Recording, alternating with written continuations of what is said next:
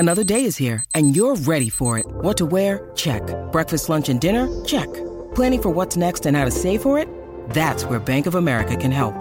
For your financial to-dos, Bank of America has experts ready to help get you closer to your goals. Get started at one of our local financial centers or 24/7 in our mobile banking app. Find a location near you at bankofamerica.com/talktous. What would you like the power to do?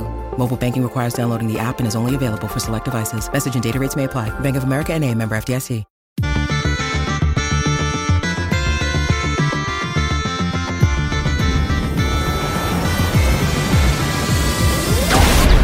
Hello and welcome to the EDHRECast. My name is Joey Schultz and I'm joined, as always, by my fantastic co-hosts. Up first, he's secretly a Phyrexian sleeper agent. It's Matt Morgan.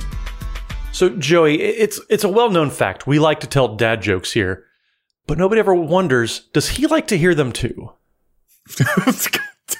Wow, that is meta. Brilliant. That's just brilliant. I am wowed by a dad joke. I never thought I would be wowed by a dad joke, but I am. I mean, it's like you ask your dog, who's a good boy, but you never ask them, how's the good boy?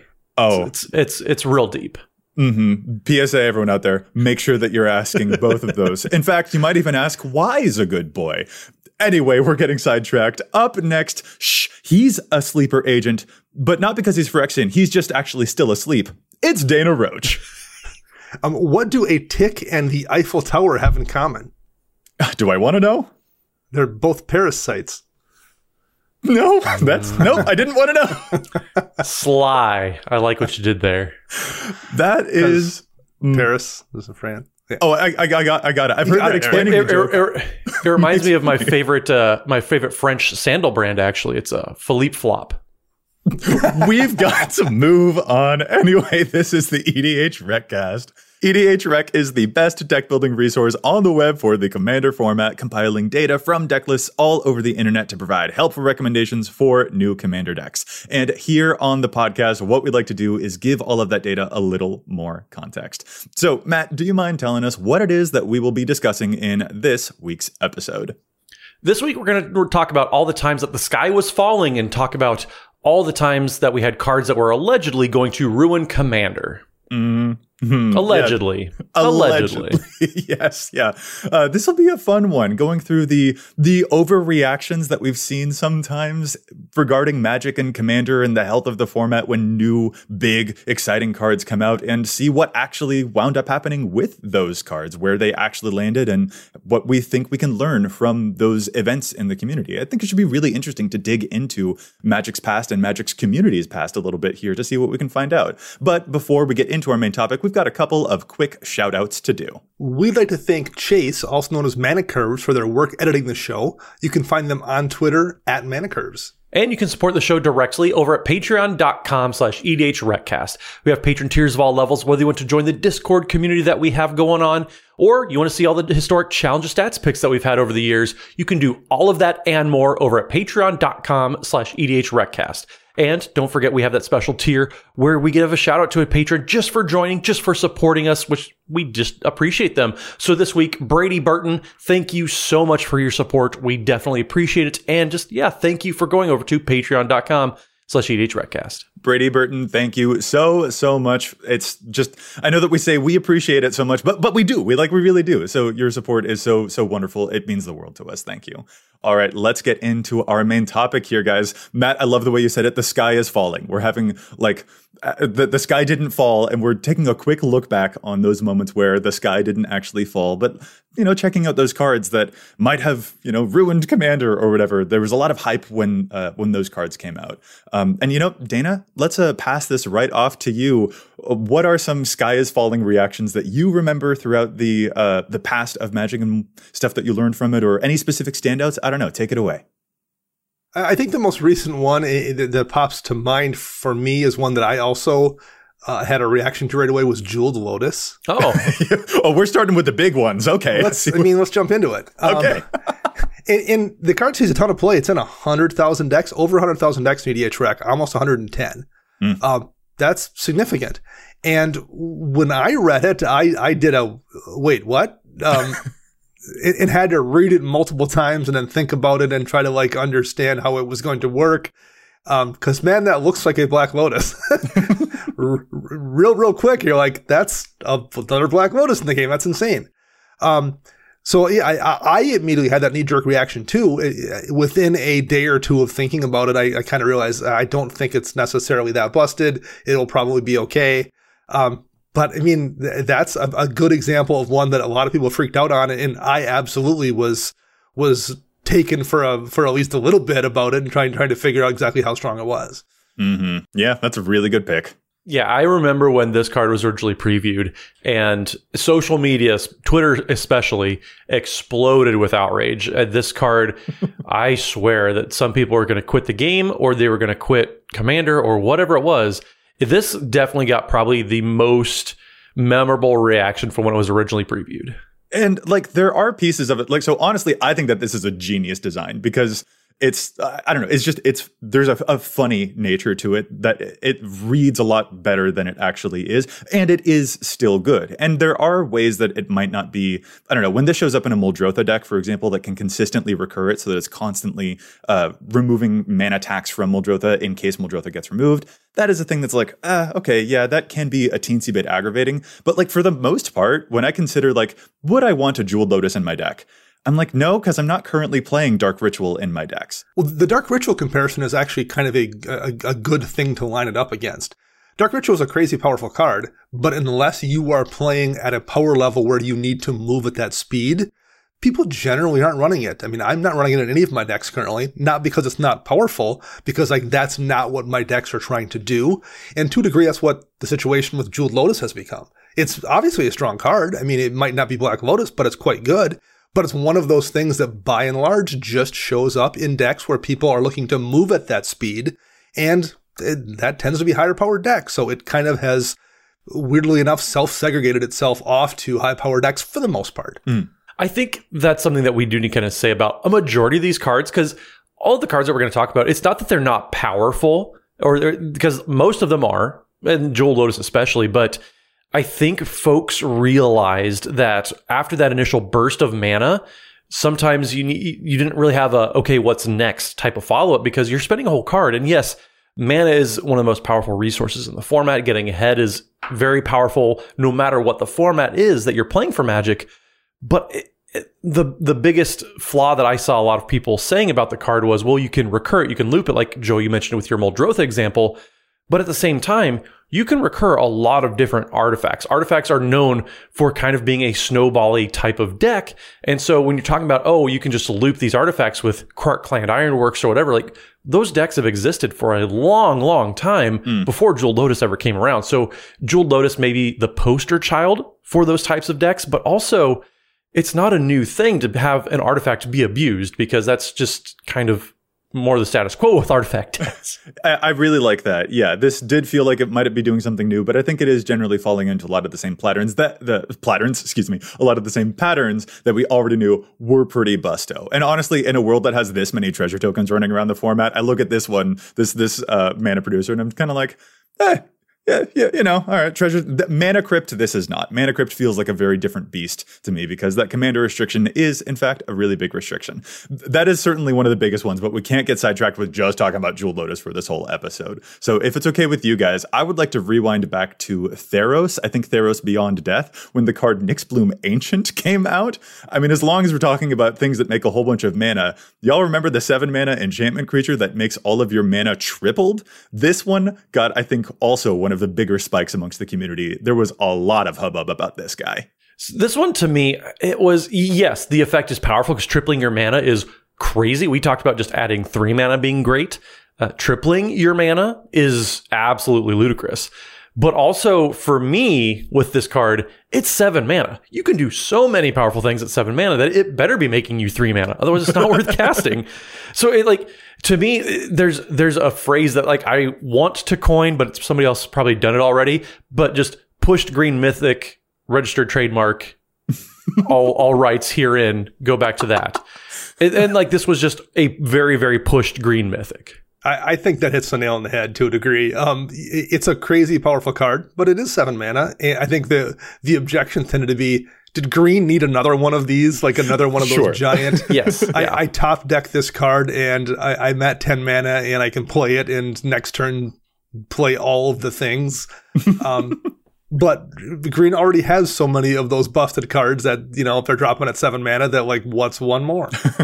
Yeah, Matt, I really like your descriptor there because I think that is actually a really common thing that we see in preview seasons, that a lot of hubbub will happen for the green mythics especially. So Cultivator Colossus was another one that caused a really big stir, and that's one from the Innistrad sets that would let you put lands into play and then redraw and then put lands into play and then redraw, but it all happens as one effect. And I remember people really freaking out about that one because it can do combo stuff. I think with the card Abundance, for example. And people were like, oh, this is going to the whole format. This is going to do something to the whole format. There was a lot of hype about that one. And honestly, Bootlegger Stash, we have to shout that out as another one. The green artifact from New Capenna that lets all of your lands create treasure. That one, the conversation felt to me, especially like it got really twisted online, is sort of what I noticed. That narrative really shifted around because I saw the narrative originally begin as green, why is green getting treasures? This feels a little bit weird. And then that eventually morphed into, oh, this card is overpowered. And both of those cards just aren't. Like Cultivator Colossus, I don't see it that often. And Bootlegger Stash, it good, but it not OP. It's just kind of a flavor thing that was questionable for a lot of people. But the conversations online can really snowball a lot of stuff. And I think the green mythics, Matt, as you pointed out, is a really great example of where that happens pretty frequently. We've been conditioned, I think, to see any big splashy green mythic and just automatically assume it's going to be too powerful. And a lot of these cards all have had roughly the same conversation centered around it, just with the specifics changed. Cultivator Colossus, the first time that I saw somebody say this better be banned before it releases, I laughed, and I audibly laughed. I was sitting in a group of people with a group of friends, and they, what's wrong with you? And they don't play Magic, so I couldn't tell them. It's kind of weird. But the Cultivator Colossus specifically, it reminds me of another card we're going to talk about later. Bootlegger Stash, I'm wary of because of all the treasures and the lack of ways to punish treasures so far. So I honestly, for me, the jury's still out on Bootlegger Stash, but Cultivator Colossus, 100% this was not a card that was going to ruin the format at any time. Well, I think to a degree, all of these giant green mythics kind of prevent any of the other ones from becoming a problem. Is Nyxbloom Ancient crazy powerful? Yes. Is Cultivator Colossus crazy powerful? Yes. Is Bootlegger Stash crazy powerful? Yes.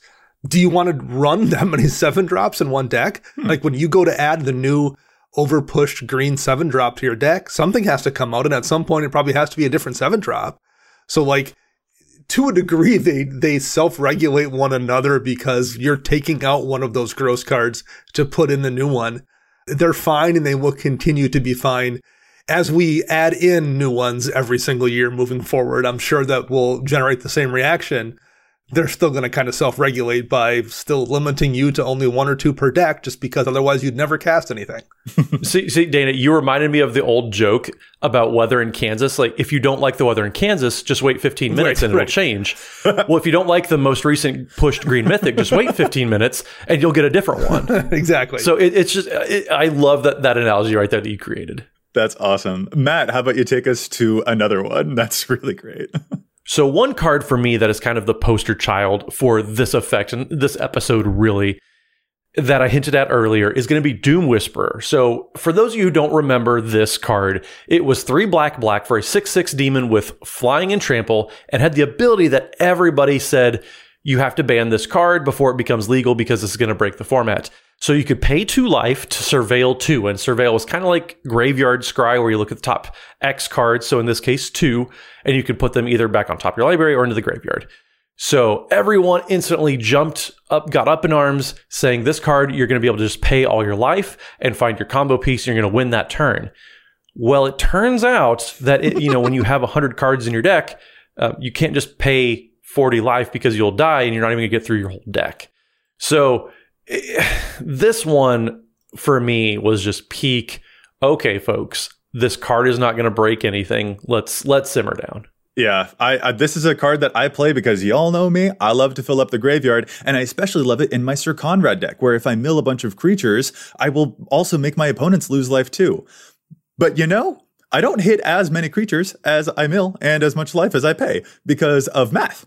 So there's a thing that helps this card kind of regulate, and it's math. And I like, especially in black card design, I really like cards that really tempt you, the player, and you don't even realize that you're being tempted by the demon as much as you are. This asks you to do a lot of risk. Like, again, great card, and I really like it in my Conrad deck. I like to fill up the graveyard with this thing. I can pull off some very nasty stuff with it, but the rest of the deck really needs to cooperate with me, and I probably need to set the stage before this card can do anything broken. It doesn't break things all on its own, is basically how I feel about it. Yeah, absolutely doesn't. And yes, like Matt's right. You can surveil your life away down to find your combo piece.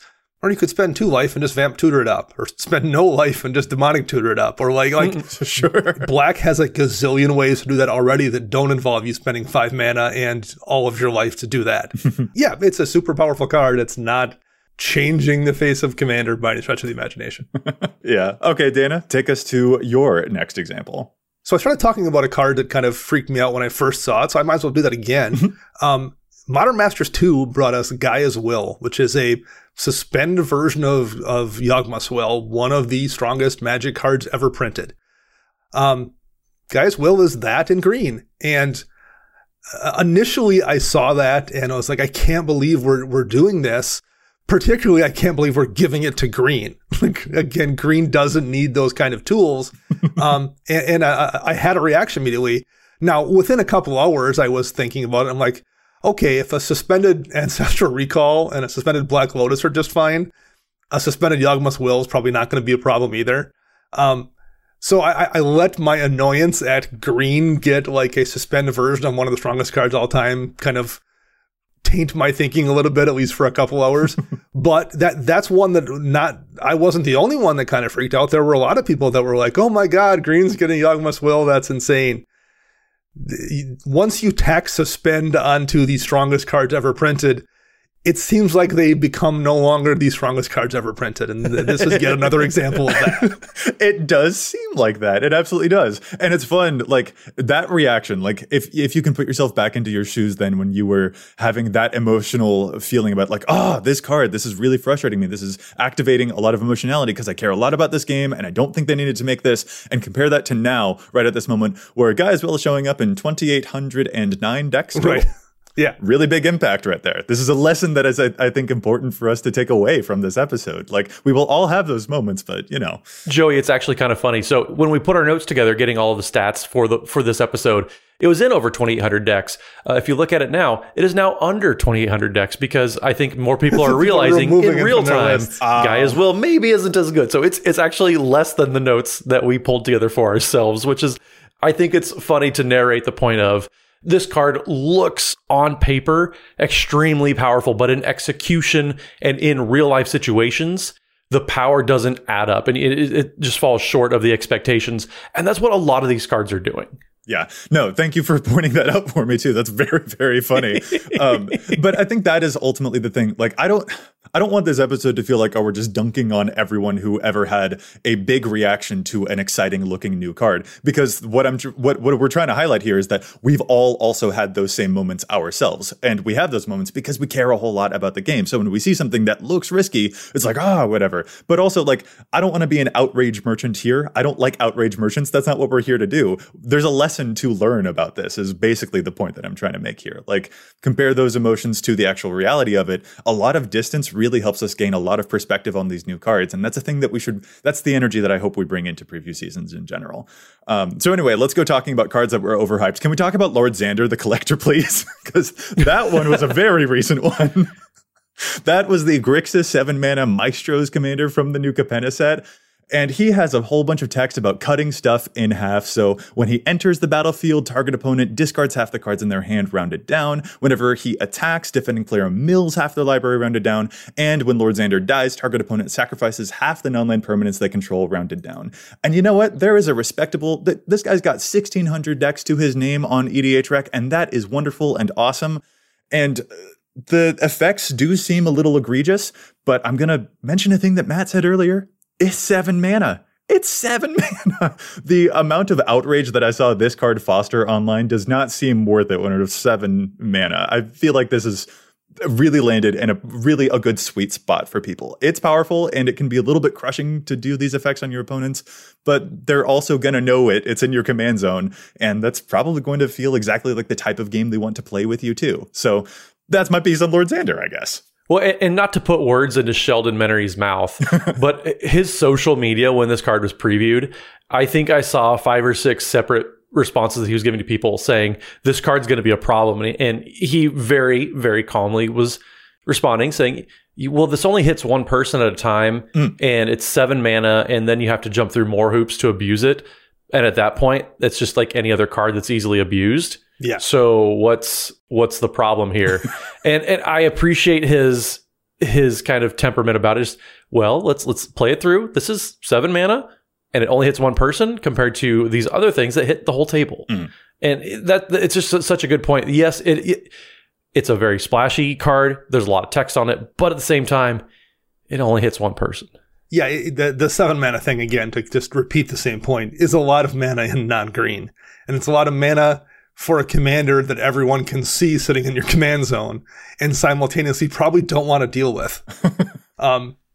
That seems to, I think, for the most part, balance it out. Is there going to be some games where, like, the person drops that Jeweled Lotus and has a way to utilize it, or has that Dark Ritual even more effective and a bunch of mana rocks or something, and they can get it out quickly? Sure.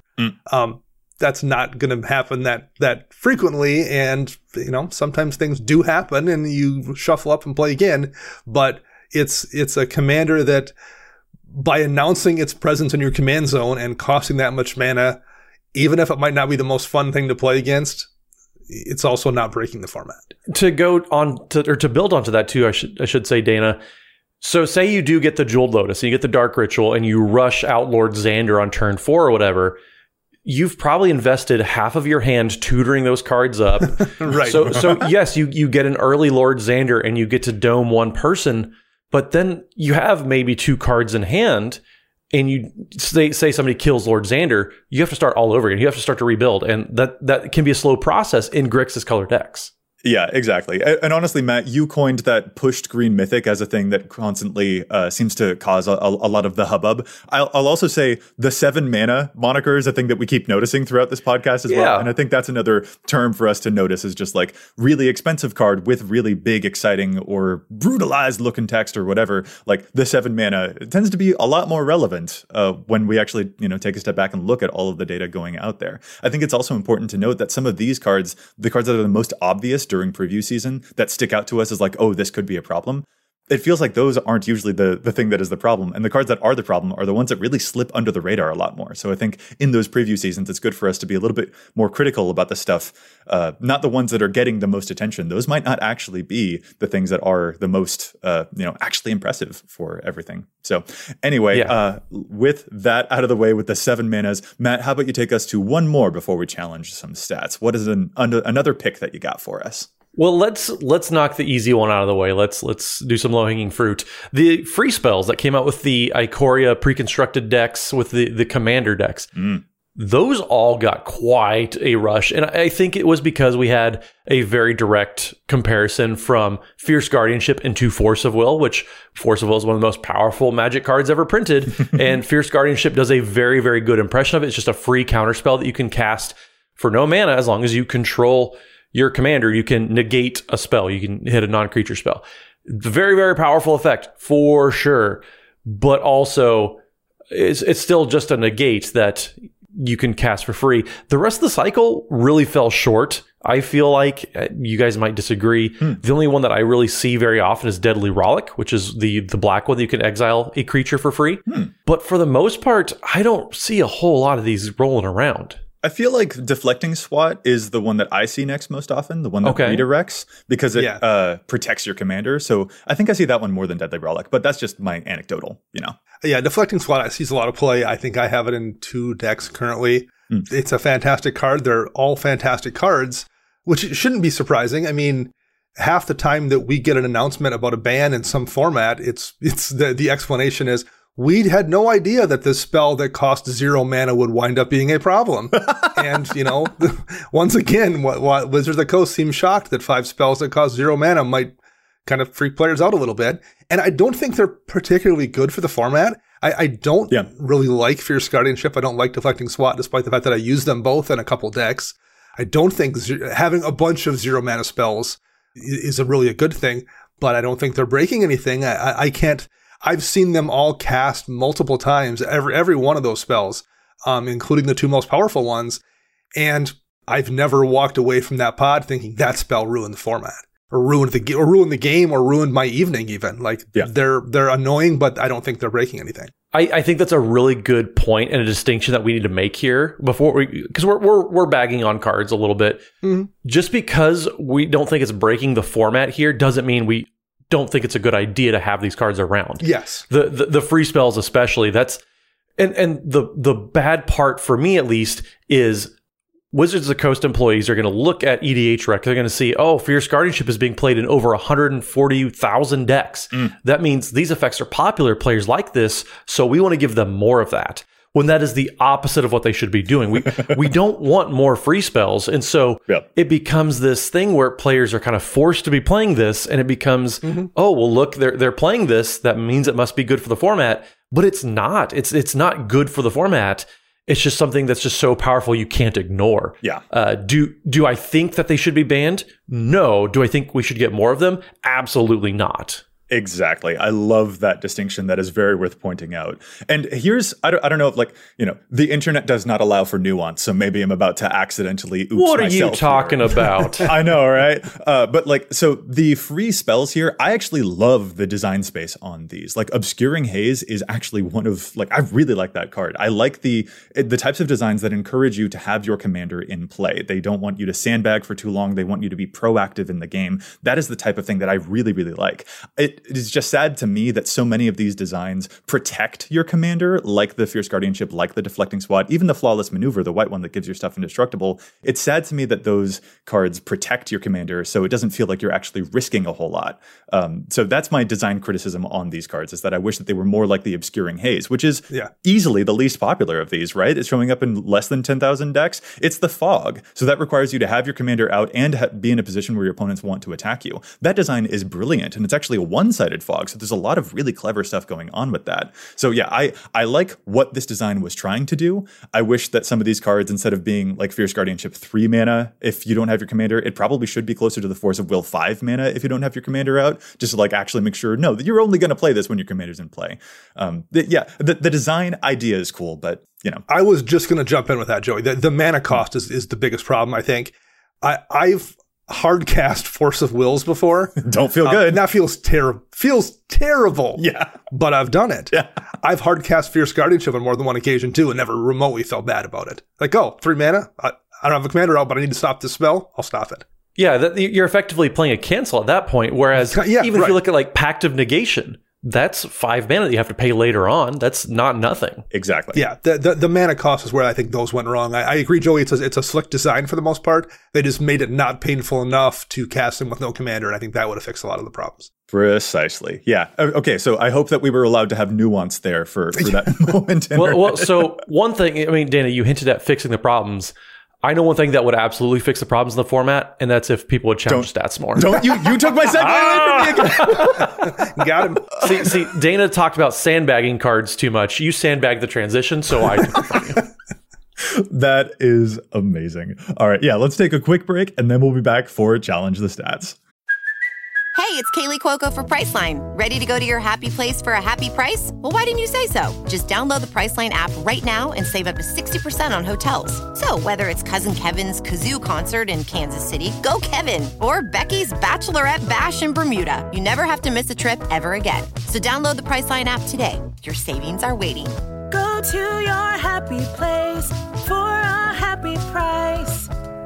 Go to your happy price, Priceline. Alrighty. Yeah, there is so much data on EDHREC, but we don't always agree with it. Sometimes we think that cards are over or underplayed, so we love to challenge those statistics. Dana, how about you start us off this week with your challenge? My challenge is for Dragonspark Reactor, an artifact out of Kamigawa Neon Dynasty that's already found its way into 2,600 decks in EDHREC. It is an artifact for 1 in a red, so you can only run it in a red artifact deck. And whenever it or another artifact enters the battlefield under your control, you put a charge counter on it.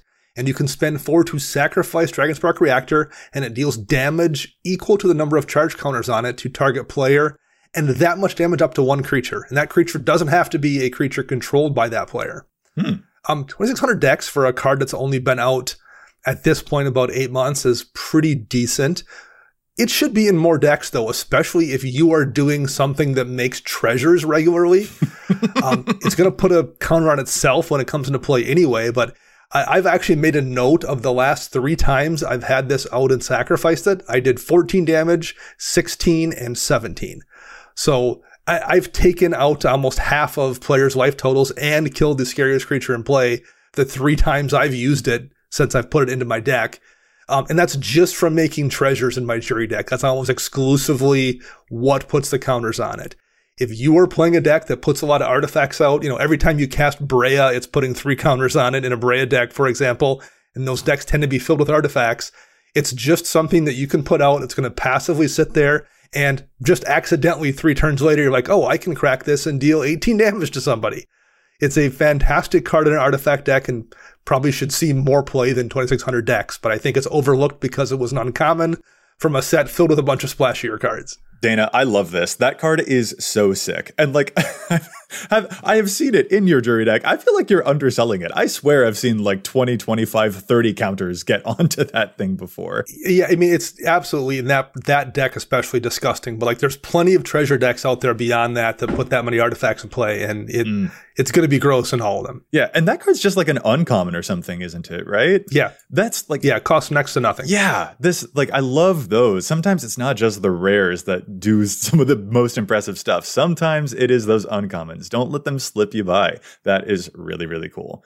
All right, I will move to my challenge now. And my challenge here is actually our listener submitted challenge, which comes from Benji the Brewer in our Discord. Specifically wants to point out the card Widespread Brutality, which wasn't one that I was familiar with, but Benji has a clever piece of tech here. Widespread Brutality is from the War of the Sparks set, so it's 1 black, red. It's sorcery that says amass 2, then the army you amassed deals damage equal to its power to each non-army creature. And amassing is that mechanic where you would create that 0/0 army token if you don't have one already and put counters on it equal to the amass number. The specific thing that makes this relevant actually is Benji's challenge is for the commander Morophon the Boundless, which is a changeling. And since army is a creature type, when you cast the spell in Morophon the Boundless, you would actually amass Morophon itself. So you would put the 2/1 counters onto Morophon because it technically counts as an army, and then you would get that effect of dealing a bunch of damage equal to Morophon's power to each other thing that isn't an army. So if you're playing a bunch of changelings, you are going to be completely set because all of your changeling armies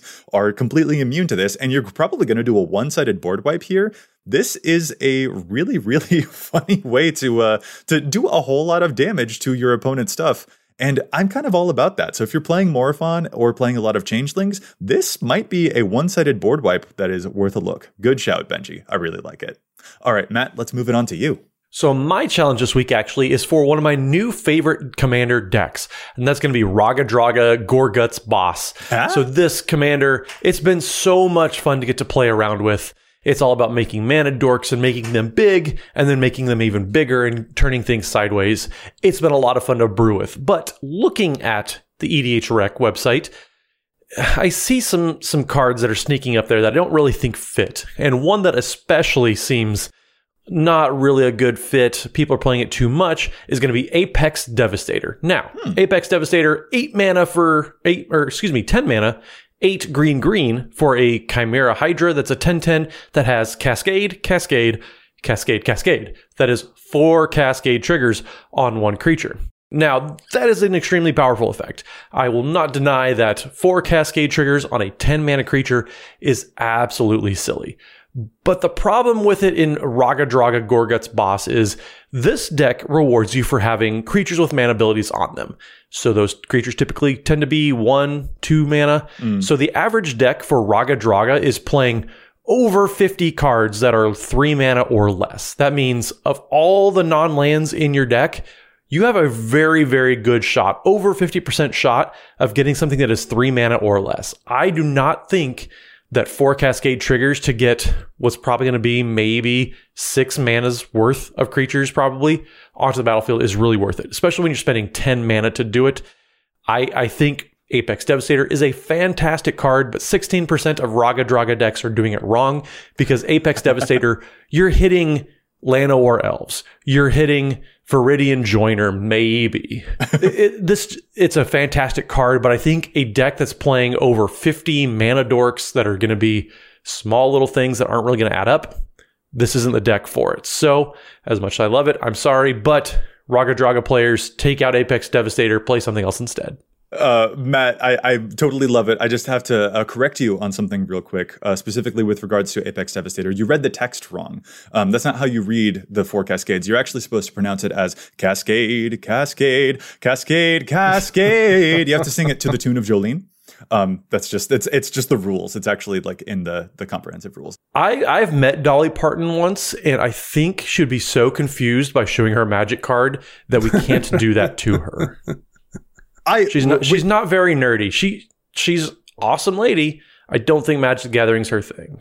I'm having a moment here. We need to put the rest of the podcast aside. I'm sorry. How have you not told me about this in all the years we've known each other? We'll take it offline. Don't worry. But she is a very rad lady. Okay, so I'm just going to be distracted throughout the rest of this podcast as we move back into our main topic. Dana, while I have a conniption and Matt gloats for a little while, do you want to tell us about another card that the community overreacted to? Matt, I'm so jealous of you right now. I'm going to kind of talk about 2 cards here. I will talk about one that the community perhaps overreacted to, and the card that was the true villain. Opposition Agent would be the one that generated all of the attention. When it was released in the Modern Master set, while Hullbreacher kind of sat there quietly off to the side, planning all kinds of mischief. And Opposition Agent, still legal, and yeah, it's showing up in a lot of decks, about 75,000, that sees a serious amount of play. It's just not really a problem. It's a card that stops people from tutoring, but for the most part, people aren't using it at power levels except for ones where people are doing an extreme amount of tutoring. And if you don't want Opposition Agent to shut off your deck, maybe don't run a bunch of tutors. I mean, it's a strong card that's only as strong as the pod you're playing in. That is absolutely what my mentality about Opposition Agent is. If you're in those higher power pods, you're going to be better equipped to deal with problem creatures that are going to stop you from doing things. And if you're at lower power pods, you're at more casual pods, chances are you're not tutoring for a lot of things. You're not trying to find combo pieces. It might snag your Evolving Wilds, or, if you have a fetch land, whatever it is, or a Cultivate. Like, that is probably the most common thing that I've seen at snatches. I'm going to cast Cultivate and somebody gets it. Like, they get 2 lands. Okay. But at the same time, it's a perfect scaling card. It's fine for the lower power, but then as you get higher power in your decks, that's when it's going to start doing more. And the people that play those higher power decks, like I said, they're just equipped to handle those types of threats and be able to answer them better. And so that's why I think this card it's pretty well self-regulated itself. Yes. That is the word for me there, is that this feels like the type of card that like probably isn't going to show up a whole lot in the decks of the folks who are pursuing that different type. Like it seems to me like a card where I've considered it. I think I even had a rogue deck at one point, and this is itself a rogue. So I considered it and just like, I don't think I would be in the mood for this one. I don't think that this would bring the feeling that I want in the game. And that is especially an attitude that at least I feel the 3 of us have noticed a lot over the course of our own deck building journeys, and a lot of the folks that we've met at events as well, for example, where there's a priority on what is the experience going to be for the whole table. So while I certainly understand that Opposition Agent is a card that doesn't produce a type of effect that I particularly enjoy, I don't look at that effect and I'm just like, ooh, exciting. I really want to do this to people. I'm kind of like, this could possibly cause a little bit of enmity or bad feelings or whatever. It remains weird to me that this was the one that drew all of the ire when Hullbreacher was sitting right there doing the things like Dana pointed out. Like, that was the card that was just, it is astonishing that Jeweled Lotus and Opposition Agent were the things that dominated the conversations online, while Hullbreacher was just like tee-hee-hee, just like being that little, the giggling dog of the mutt, or I don't remember the name of the giggling dog, but you Snidely something, and you know what I'm talking about. But yeah, Hullbreacher was the actual culprit of that, and I feel like that's one of those things that flew under the radar. The Hullbreacher stuff didn't really start taking off until people actually got the chance to play with those things. So like Opposition Agent, before anyone had played it, people were like, this is the problem. But once people actually started playing with those cards, Oppo Agent kind of regulated its own locations a little bit, while Hullbreacher was just like, you can't hold me back. I'm going to ruin a lot of stuff, actually. Well, and it's even more bizarre considering we'd already seen Leovold banned for doing the same thing as Hullbreacher does for the most part. Not only had we already seen Leovold be banned, WotC had already seen Leovold be banned, and they still decided to Hullbreacher the format for a little while. So, like, I don't even know if, like, just like I excuse every single thing about the community for that one. WotC, what were you thinking? You've done that dance already before and it did not work. Like, so anyway. The funny part about that is Leovold was Sultai colors, and yes, you can put that in the command zone, but WotC thought, you know what? We'll take it out of the command zone, but we'll make it monocolor to go in more decks. That's what's going to make it popular, yes. Right. And like, this is a quick, completely different aside, but like, that is a thing that I've noticed about the Dominaria previews that are like, I guess they've just finished at the current time that we're recording this episode. Like, there are a lot of cards in the Dominaria set where I'm like, ooh, this is really interesting. But it's got those kicker costs. Like, Dominaria is secretly a 3-color set for Commander players because of all of those multicolored kicker costs. And I think that is regulating a lot of stuff in that set. And I really, really appreciate that. So, Matt, that's a really good thing to bring up about the color identities of these cards. Yeah, it turns out accidentally putting those color limits on the identity of those cards is going to save a lot of headaches. Because there are a couple cards that I was a little head scratchy about, but then, it can only go in those certain color decks. I think it's going to save a lot of people a lot of headaches. I like that. All right, I'll move on to another example of mine, if that's okay, because we all know that the card Biorhythm is currently banned, that thing that makes everyone's life total equal to the number of creatures that they have. But Matt, here's a pushed green mythic again for you. Remember the hubbub about Shaman of Forgotten Ways back in the day? Oh. The card that has the activated ability of a Biorhythm. If you have enough creatures with a certain power threshold, you can use this creature's activated ability to Biorhythm the table. This was another card that I will actually admit I was very wary about it when I saw it released. I'm just like, but if Biorhythm's banned, isn't this kind of along that same thing? Like, this is a little scary, right? And it turns out, no, Summoning Sickness does a lot to keep things in check. Not even the Summoning Sickness. Like, there's just so many costs built into this card. I had just started my Commander journey when this card was released, and I kind of just giggled. I was like, why? This card isn't even good. And I had a Mael deck back then, and I was like, this is perfect. But nobody's going to die from it. This is an example of a card where I think the reaction would have been much more muted had it been named Magus of the Biorhythm. Like, at that point, we had already have a pretty established history of Magus of the broken reserve list card not really being a problem in the format. And had this been named Magus of Biorhythm, everyone would be like, yeah, it's just one more of those Maguses. It really isn't an issue. But because it wasn't named that, I think everyone kind of freaked out. That's so funny. Wow, Dana, that's absolutely true, because I do have this this mentality of just like, oh, Magus of the something? It's probably That is a mentality that I absolutely need to pay attention to for other cards like that. Wow, that is a really funny observation. The names of these cards carry a lot of weight. Well, I mean, it's a little like the Guy as Will thing. Like, I kind of overreacted because of the color shift. Had it been like a black card, just like Wheel of Fate was, I would have, maybe instinctively remembered that it wasn't as big of a deal. It wasn't a Wheel of Fortune. Wheel of Fate wasn't. The color shift thing threw me off. I think this is an example where the name threw people off. Well, I have one, guys, and it's maybe not the name threw people off, but it saw the same kind of treatment that other combos and other commanders had seen. So I remember during Strixhaven, the Professor Onyx Magecraft combo engines that people kind of flipped out a little bit about. So back in Strixhaven, we got Professor Onyx, who was the new Liliana Planeswalker, 6 mana, and it had a Magecraft ability that said whenever you cast or copy an instant or sorcery, each opponent loses 2 life and you gain 2 life. So turns out there was a 2-card combo with Professor Onyx called with the card Chain of Smog, which target player discards 2 cards from their hand, and then that player may copy the spell.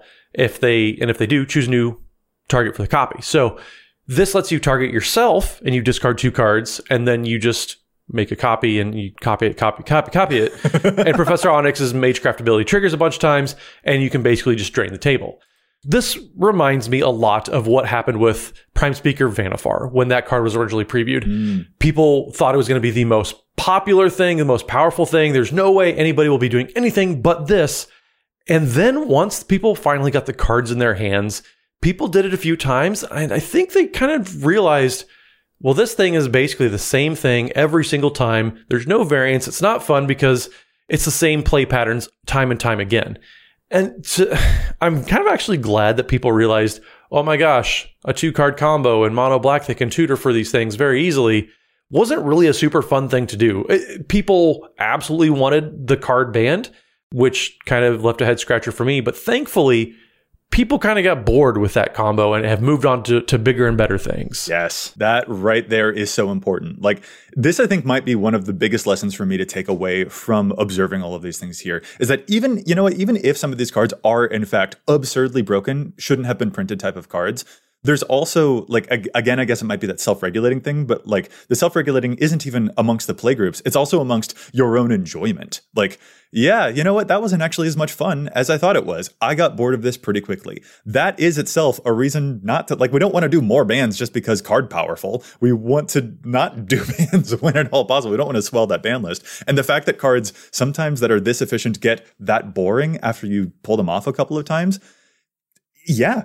I don't know. The first time that I pulled the Micaeus and Triskelion combo together, I was like, yeah, I did it. I never want to do that again. And I feel the same way about this thing here. So, Matt, that's a great observation and a really good thing that regulates not just playgroups, but players. Well, and I think players also forget that, a Planeswalker that you have one turn to swing at and remove before it can do its thing again in other formats isn't the same thing as a Planeswalker where 3 people have a chance to swing at, in addition to being a format where people tend to run big beating creatures with trample and big flyers and dragons and spells like Beast Within that don't see play elsewhere that can hit any target.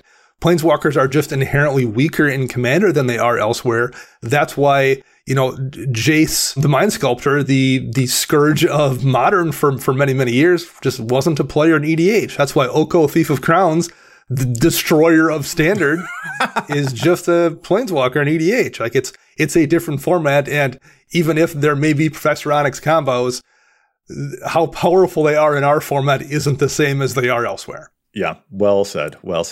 Okay, Dana, you have any other examples for us as we're coming to the end of the show? What else is a thing that sticks out in your memory about cards that were like very explosive on first arrival, but they haven't maybe shaped up to be as much of an issue? What else sticks out? The one that sticks out at me as being really divisive, I guess, in everyone's response, I think, was Mox Amber. Oh, yeah. It was either an unplayable piece of garbage or it was going to break the format wide open.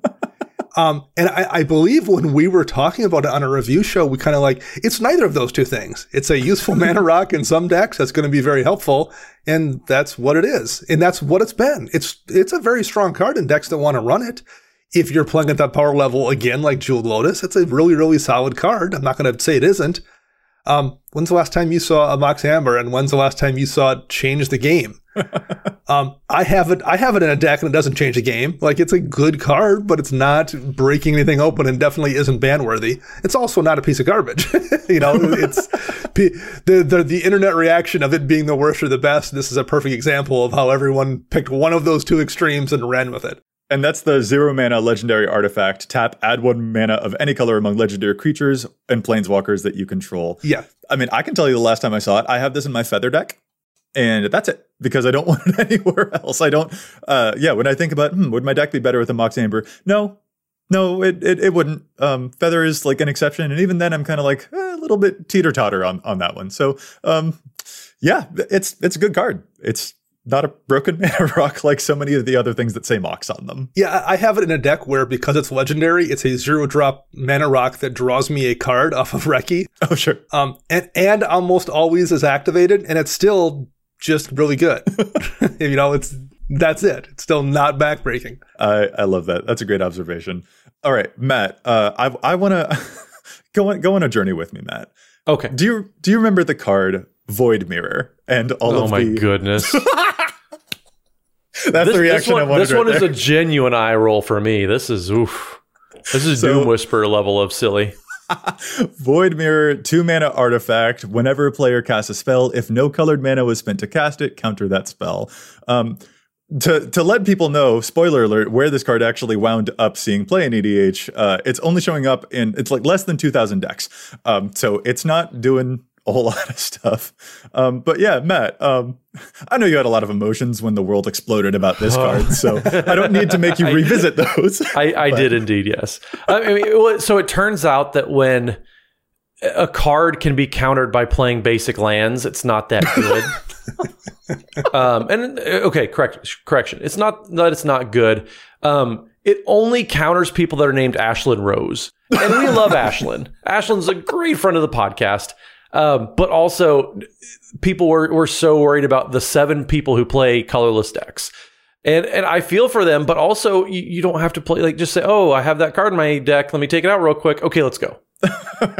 I know that you're being facetious. Like, there are 4,000 Kozilek the Great Distortion decks out there and 1,500 Traxos decks, and the numbers really start to fall off after that. Like, the number of colorless decks out there is relevant, but certainly not enough to make Void Mirror relevant. Does that make sense? Like, yeah, this is not a card I've ever seen ever since it came out. That, I don't know. That's where I'm at with it. But the internet, had I believed the internet and the outrage merchants at the time, I would have been led to believe that this card is going to oops the whole format. And I just think that's very funny. Well, and I guess it's worth noting, beyond just the colorless spells, I guess, whenever a player casts a spell, if no colored mana was meant to cast it, counter it. So it's gonna counter things that you're able to cast for free. Right. Yeah, who cares? I don't care if you're free, if the cheating thing you're trying to do gets stopped. Oh, well, I'll be okay with that. So like, that's the other thing about it. Yes, it occasionally screws over colorless decks, and that's unfortunate. But the other use is stopping people from doing things that you should be glad they're stopped from doing. And if you are stopped from doing those things, you should understand why people are trying to stop you from doing them. Right. Yeah, that's the big thing was it stopped people from cheating things into play and doing busted things.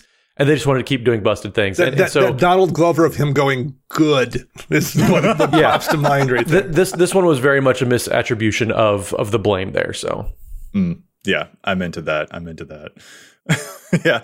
And actually kind of related to this, I think it's also probably fair to bring up the cards Dranith Magistrate as well as the card Wash Away. So Dranith Magistrate was that 2-mana human wizard 1/3. Your opponents can't cast spells from anywhere other than their hands. And there was a lot of reaction to that one because people then, couldn't cast their commanders from the command zone. And I saw a lot of discourse about Wash Away as well, which is the 1-mana instant it was one of those cleave spells from the Innistrad sets. So you could pay the cleave cost for it to just be a regular counter spell, but you could pay 1 mana to counter target spell that wasn't cast from its owner's hand. So a lot of attention got onto these cards, especially because they would prevent commanders from being cast. And I think that this has sort of a similar energy about them. Like, for me, I'm just kind of like, this isn't usually the energy I tend to encounter in most of the games that I play.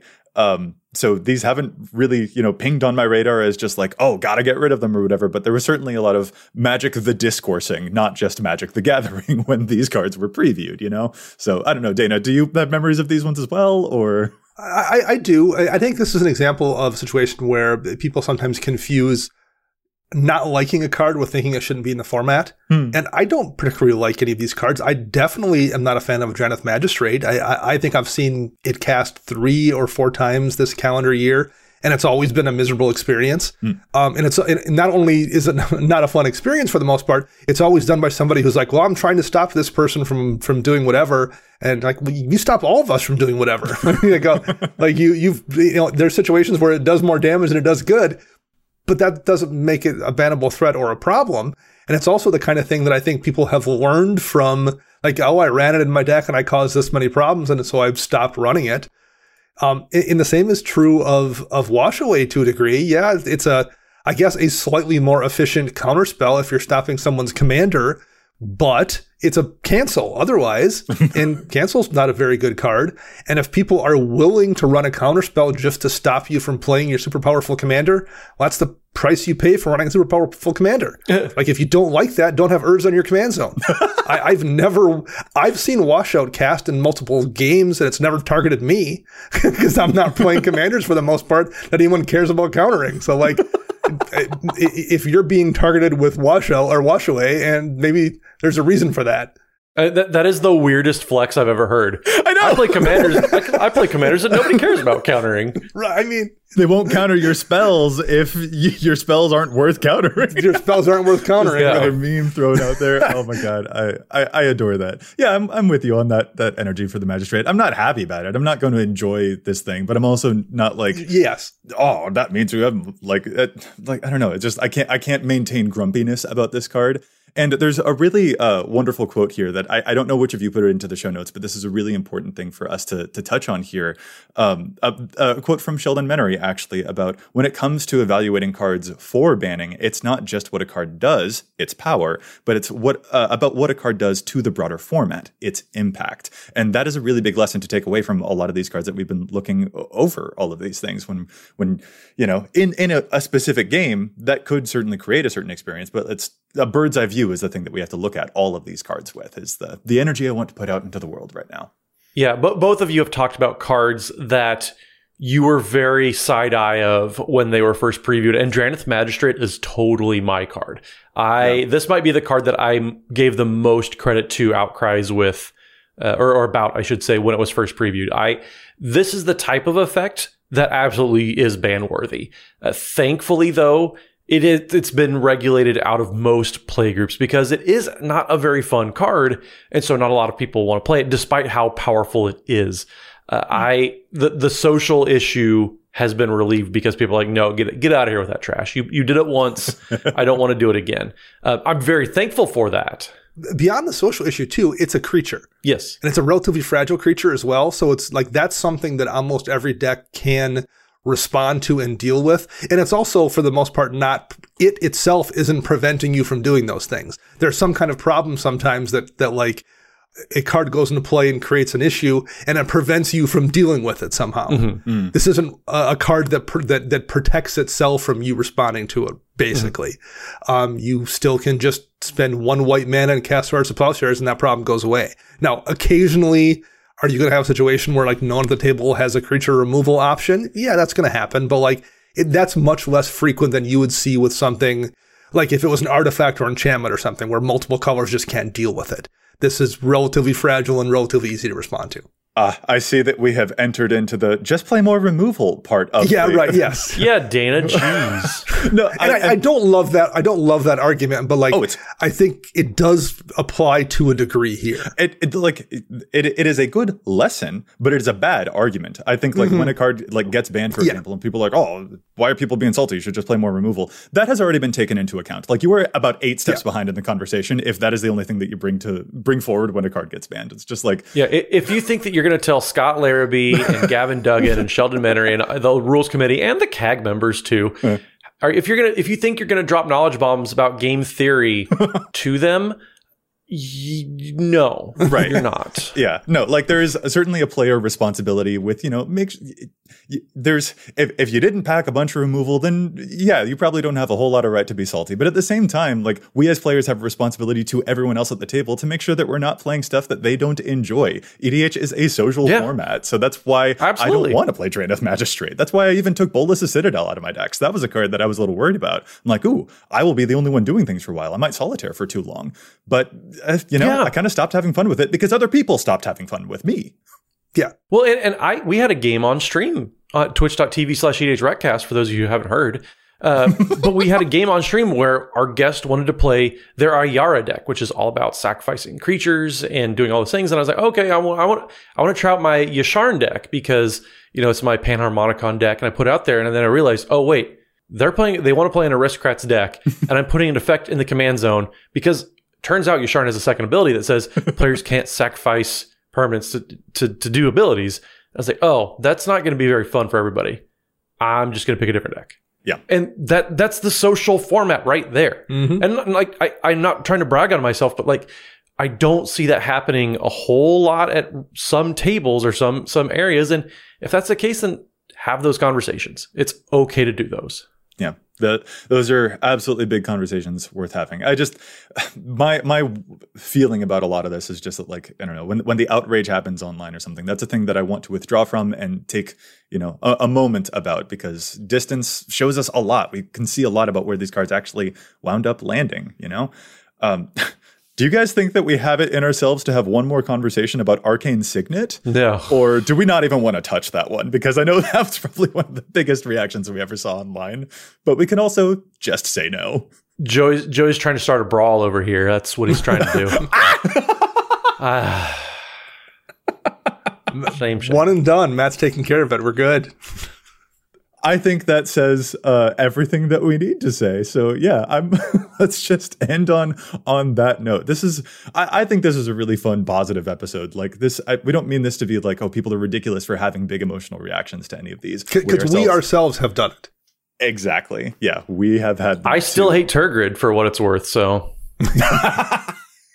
You know what? Yeah. And there are plenty of cards that we didn't mention. So listeners, we would love for you to let us know about the cards that you think the reactions might have been justified to, or any other cards where you saw a lot of overhype about them. Let us know in the comments. Leave us a review. Tell us about it on there as well, on any podcast app that you're following on. But yeah, for now, guys, thanks for joining me on this tour through Magic history about the community. This was a whole lot of fun. And if listeners want to get in touch with us, where is it that they can find us all? Matt? So you can find me on the Twitters at Mathimus55. That's MATHIMUS55. And don't forget, Wednesday evenings we are streaming over at twitch.tv/EDHRECast. We have guests on every single week. It is a blast no matter what. So make sure you tune in for all the good times there. And Dana. You can find me on Twitter at Dana Roach. You can hear me on the other podcast, CMDR Central. I'm writing for EDHREC and Commander's Herald. And you can find all of us together at patreon.com/EDHRECast. And I'm Joey Schultz. You can find me at Joseph M. Schultz on Twitter, and you can find the cast at EDHRECast on Facebook and on Twitter. Plus, if you've got a question for us, you can contact us at edhrecast@gmail.com. Our thanks go out once again to Chase for assisting me with the post-production of the show. You can find them online at Mana Curves. Listeners, we'll be back at you next week with more data and insights. But until then, remember, EDHREC your deck before you wreck your deck.